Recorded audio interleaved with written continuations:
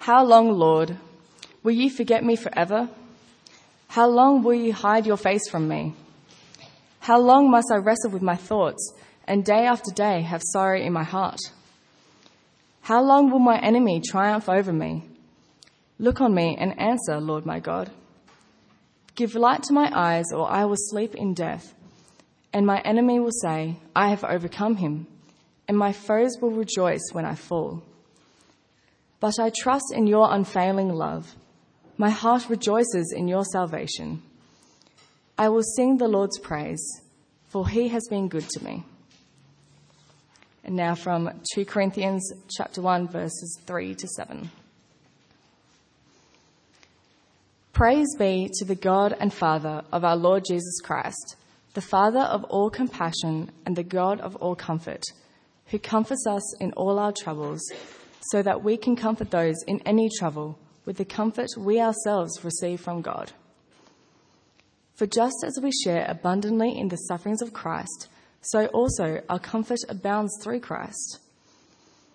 If we are distressed, it is for your comfort and salvation. If we are comforted, it is for your comfort, which produces in you patient endurance of the same sufferings we suffer. And our hope for you is firm, because we know that just as you share in our sufferings, so also you share in our comfort. How long, Lord?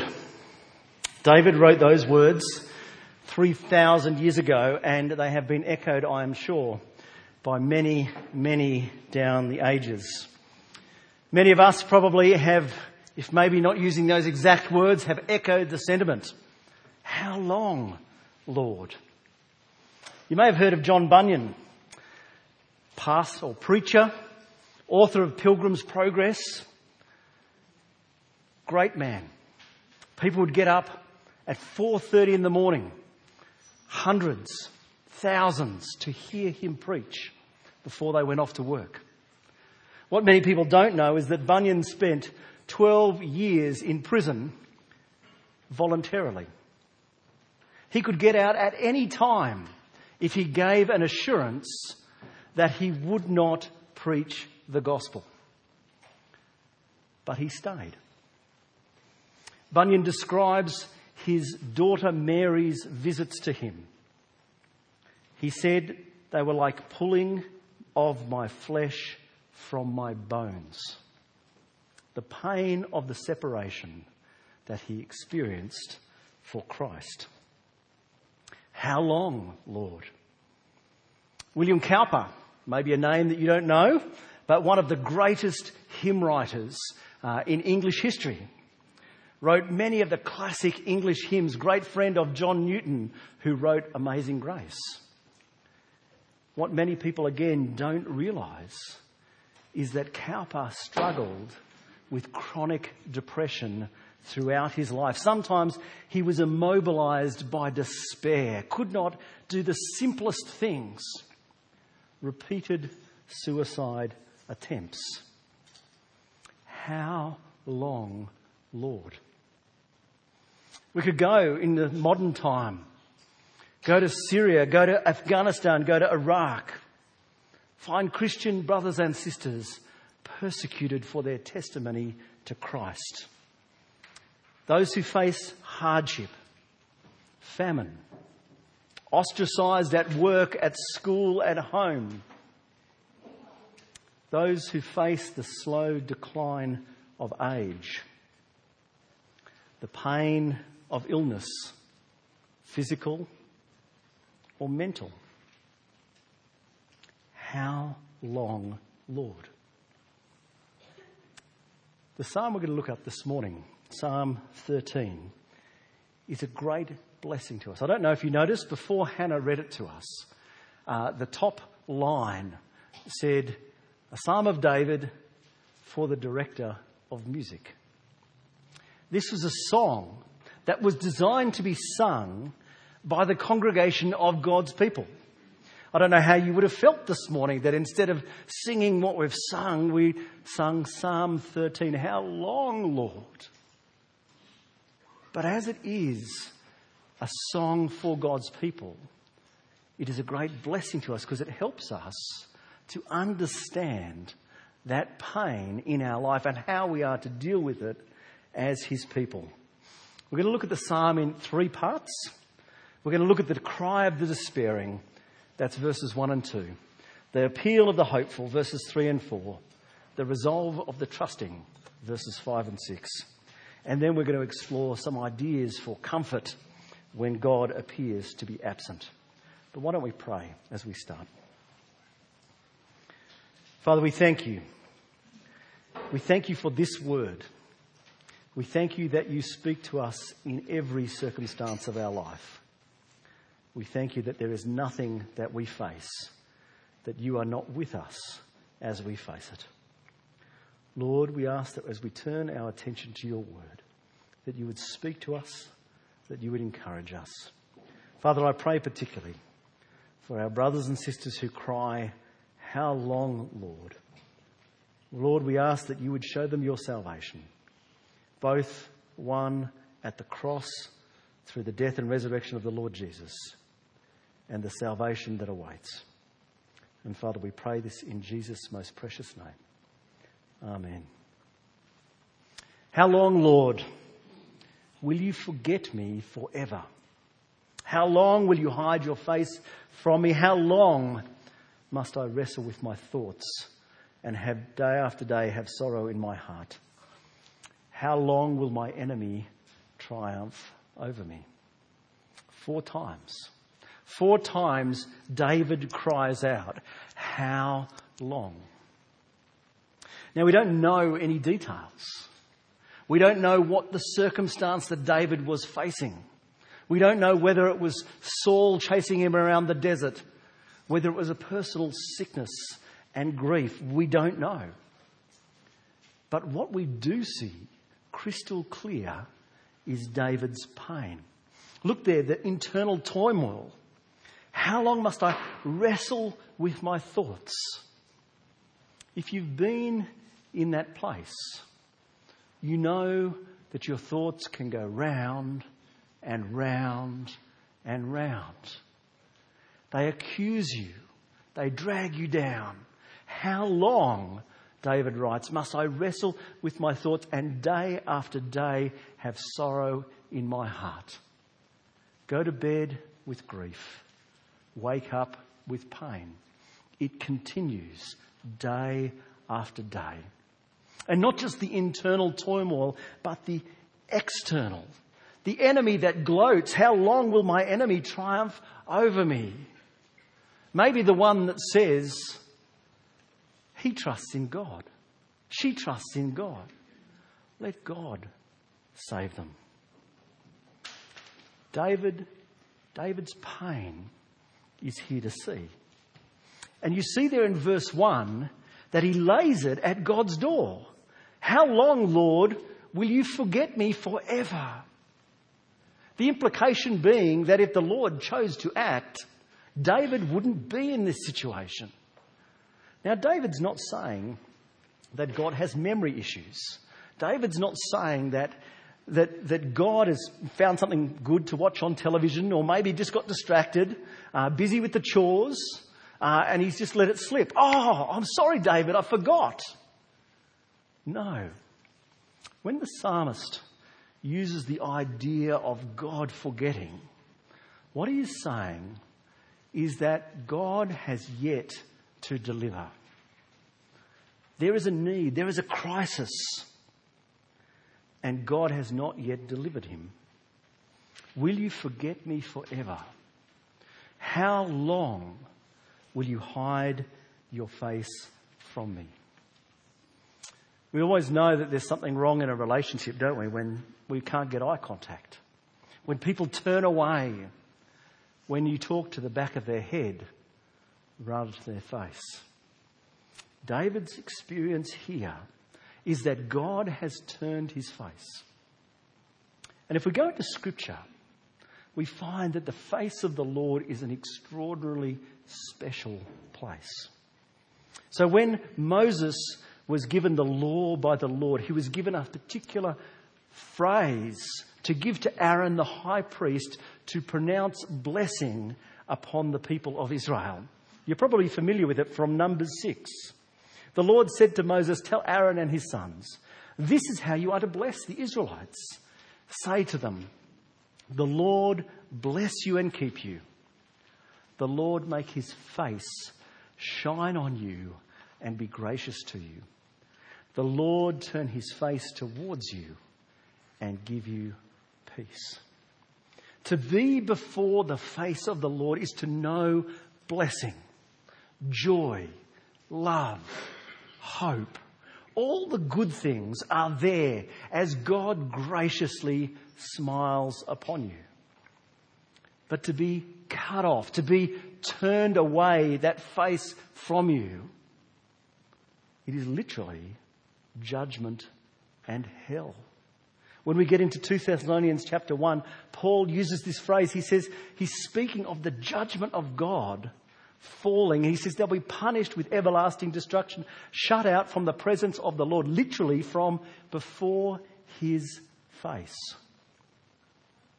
What David is experiencing, he is likening in language that God's word uses of judgment and hell. How long do I feel that I am under your judgment? Now, I don't know this morning. I don't know exactly where everyone is. Some of us as Christians, we wrestle with an issue. Maybe you're someone who's exploring the Christian faith, and it's great that you're here this morning. Some people struggle with the idea that the Bible presents, and it does present this, that God is both all good and all loving and all powerful. Because they see that if God was both all good and all loving and all powerful, evil and suffering wouldn't be an issue. That God's people would never cry out, "How long?" We would never face this pain. And one solution is to say that God's powerful, but he doesn't care. Another solution is to say God cares, but he's not powerful, so he can't really do anything. He'd love to help you, but it's just beyond his capacity. Neither of those are answers that the Bible gives to this issue. The Bible presents both God as loving and good and powerful. How do we put it together? Just briefly, because it's not the main thrust of the sermon this morning, I want to say two things. God has answered once and for all the issue of evil and suffering and pain.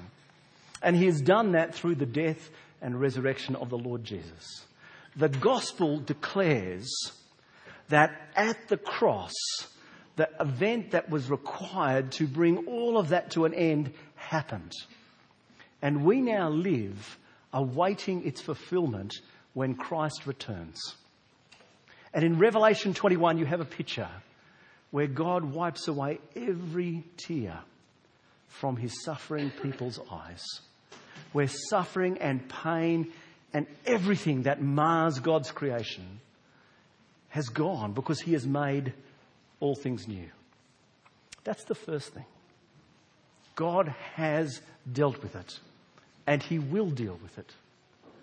The second thing is this. Often those who make this objection assume that nothing good can come out of suffering, that our pain cannot bring any good result. Brothers and sisters, can I take you back to the gospel? There is the perfect example that God uses suffering and innocent suffering to produce the most wonderful blessing as Christ suffered and died in our place. And the promise is there, not just that that was the case in Jesus, but it's the case for us as well. That God works in all things for the good of those who love him. He works in our crises and our pain. He works as we cry out, "How long, O Lord?" Now, if you leave God out of the picture, your psalm stops at verse 2. You can cry out all you like, but there is no answer.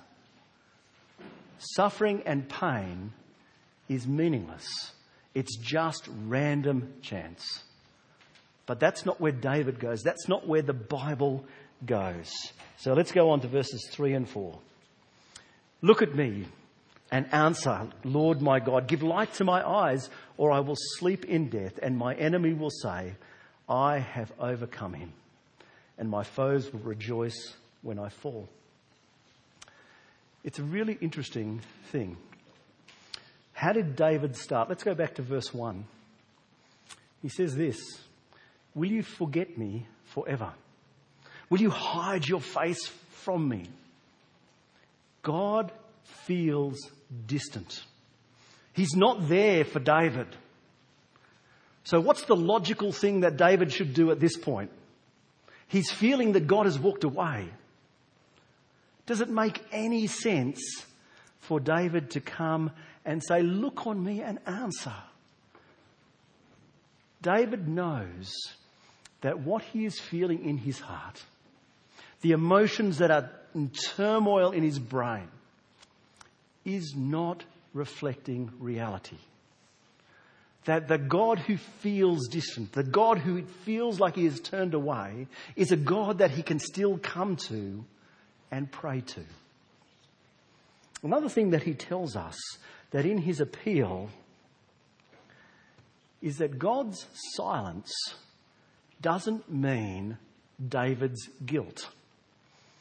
A lot of people will say, a lot of Christian people, preachers will stand up and say, if you have enough faith, these things, they won't happen to you. They'll go away. You'll pray, God will solve it. It'll all happen. Brothers and sisters, I've been Christian for long enough to know that that is not true. I've read Scripture for long enough to know that that is not the testimony of Scripture. David here is in no way culpable for his suffering. God is not punishing him for his sin. He doesn't repent of anything. In some other Psalms he does, but here, David's suffering seems to have no particular cause that he can put his finger on. He feels no need to go and beg God's forgiveness and mercy. He just appeals to God for salvation. Brothers and sisters, we need to recognise that God is in our suffering, but he is not angry and wrathful and punishing us. Sometimes he is the loving Father who disciplines us, but not always. David here never gets an answer, like Job never gets an answer, but his faith remains sure. He moves on. But I trust in your unfailing love. My heart rejoices in your salvation. I will sing the Lord's praise, for he has been good to me. Now what's happened? We've got David in the depths of despair. David crying out, how long? And now he's trusting, he's rejoicing, and he's singing. Has God saved him? Has he been delivered? Well, pretty much every commentator that I read says no. That the salvation that he's speaking of is in the past and in the future, but not in the present. That David is not looking and saying, oh, God, you answered my prayer, thank you. David is doing something that I think is very important for us to see. He looks back, like any good employer, not that God is employed by David. Past performance is always the best indicator of future. Yes? Okay, we know that. What does David do? He goes back to the faithfulness of God. The word here that is translated unfailing love is a covenant idea. It's an idea, it could be translated his covenant faithfulness or his loving kindness. And the emphasis is not so much on the emotion side of it, but on the commitment side of it. This is a love that never gives up. And what David is doing is he's going back in his history and in Israel's history undoubtedly, and seeing the times that again and again and again and again God has shown himself faithful to his promises. God does not make a promise and then just walk away and forget. God is 100% faithful.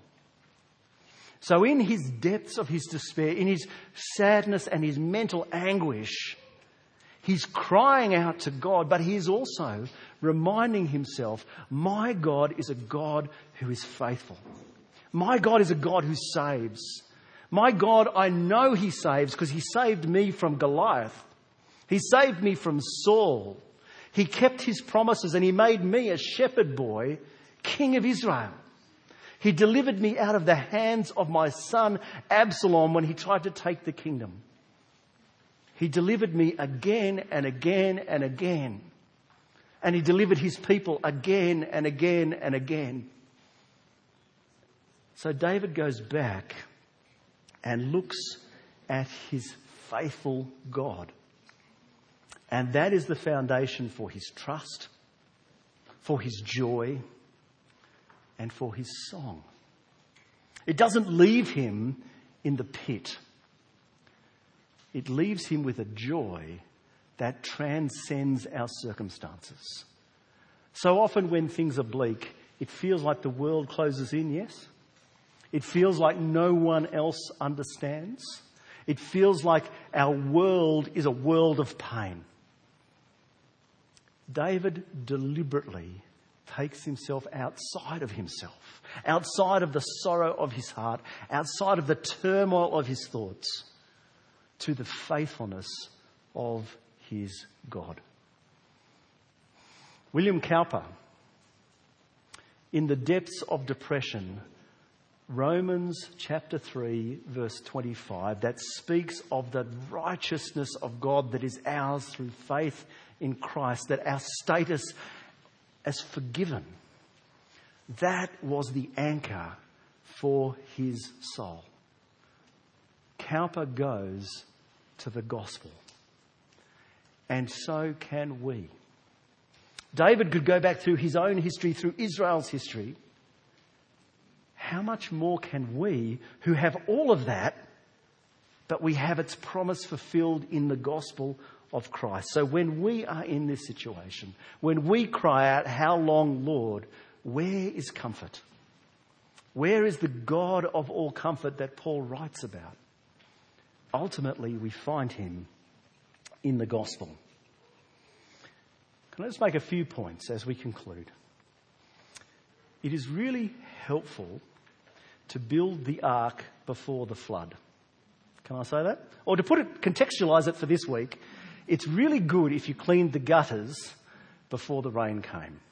Otherwise, you're out there in the rain, you're out there in the wind with the lightning striking around you. Have you ever done that? I've cleaned the gutters in a lightning storm, and it's rather scary at the time, and you are exposed. It is much better to do that on a day like today. So brothers and sisters, it is meant to rain this afternoon and tomorrow and the next day in case we haven't got enough. So if you haven't cleaned the gutters, go home and do it then. Okay. But if you try, and Catherine walks out, are you going to clean the gutters? Are you? No. You can wait for another 5 minutes. No. Sorry.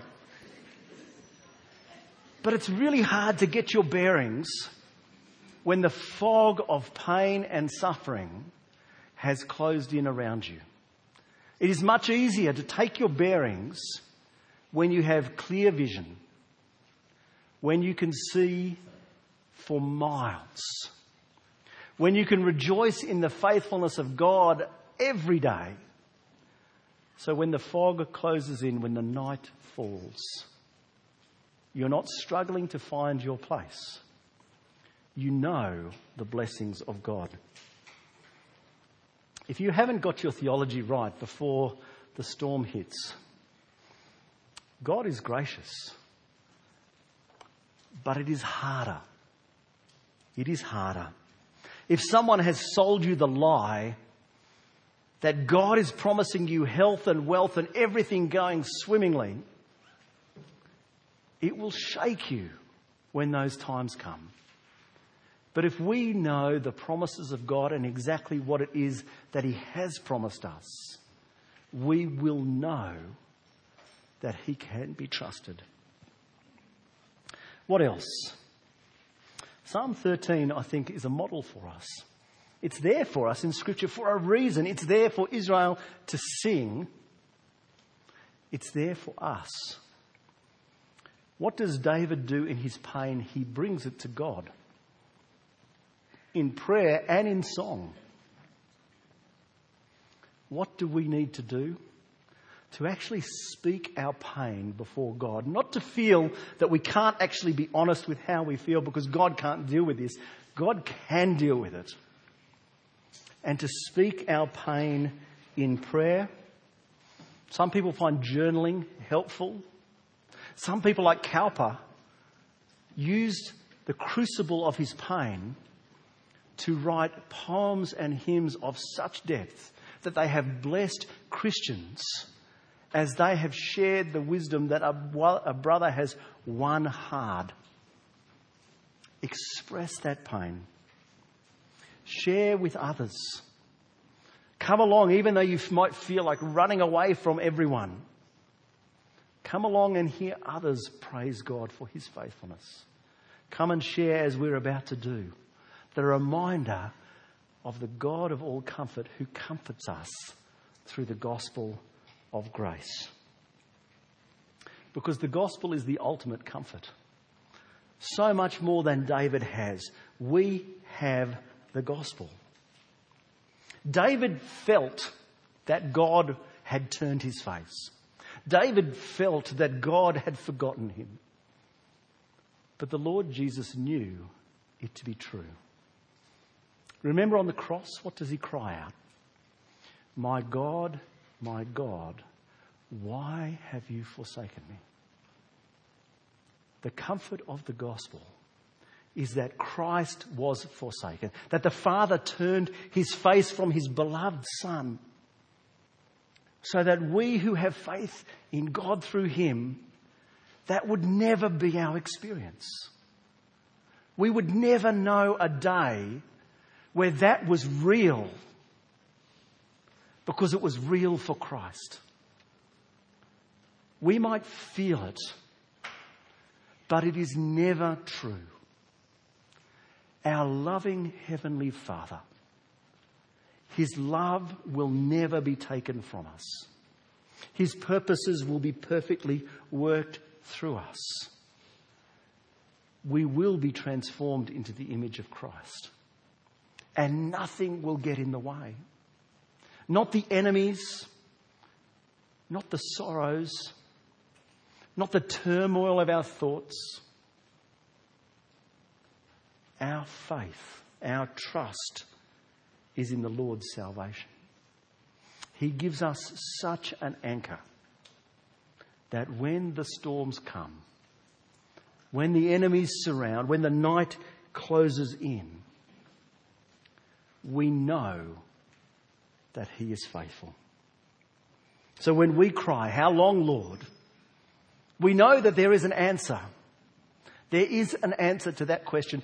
And our Father, who loved us so much that he gave us Christ, he knows the answer to that question. He knows that answer. He has determined the times, and he has proved his faithfulness again and again and again. And we can trust him. And we can rejoice in him. And we can sing because of him. God is at work in our pain. His purposes will be achieved. And his grace is sufficient for us. I want to conclude with probably the greatest hymn that Cowper wrote. It's called "God Moves in a Mysterious Way." Just reflect on the words of a Christian brother who, like David, cried out, "How long, Lord?" and be comforted and encouraged by his answers. He writes, "God moves in a mysterious way his wonders to perform. He plants his footsteps in the sea and rides upon the storm. Deep in unfathomable minds of never-failing skill, he treasures up his bright designs and works his sovereign will. Ye fearful saints, fresh courage take. The clouds ye so much dread are big with mercy and shall break in blessings on your head. Judge not the Lord by feeble sense, but trust him for his grace. Behind a frowning providence, he hides a smiling face. His purposes will ripen fast, unfolding every hour. The bud may have a bitter taste, but sweet will be the flower. Blind unbelief is sure to err and scan his work in vain. God is his own interpreter, and he will make it plain. Amen. Let's pray. Father, we thank you. We thank you that you can be trusted. We may feel that you are distant. We may feel that you have turned all goodness from us. We may feel even under your condemnation. But Father, in Christ, we know that is never the case. We are your children. We are sons and daughters. We are brothers and sisters of the Lord Jesus. And as you delight in him, you so delight in us. That is the promise of the gospel. Father, help us to hold to that when times are hard, when our thoughts accuse, when our sorrows threaten to overwhelm. Lord, give us your grace as you give us yourself. And we pray this in Jesus' most precious name. Amen.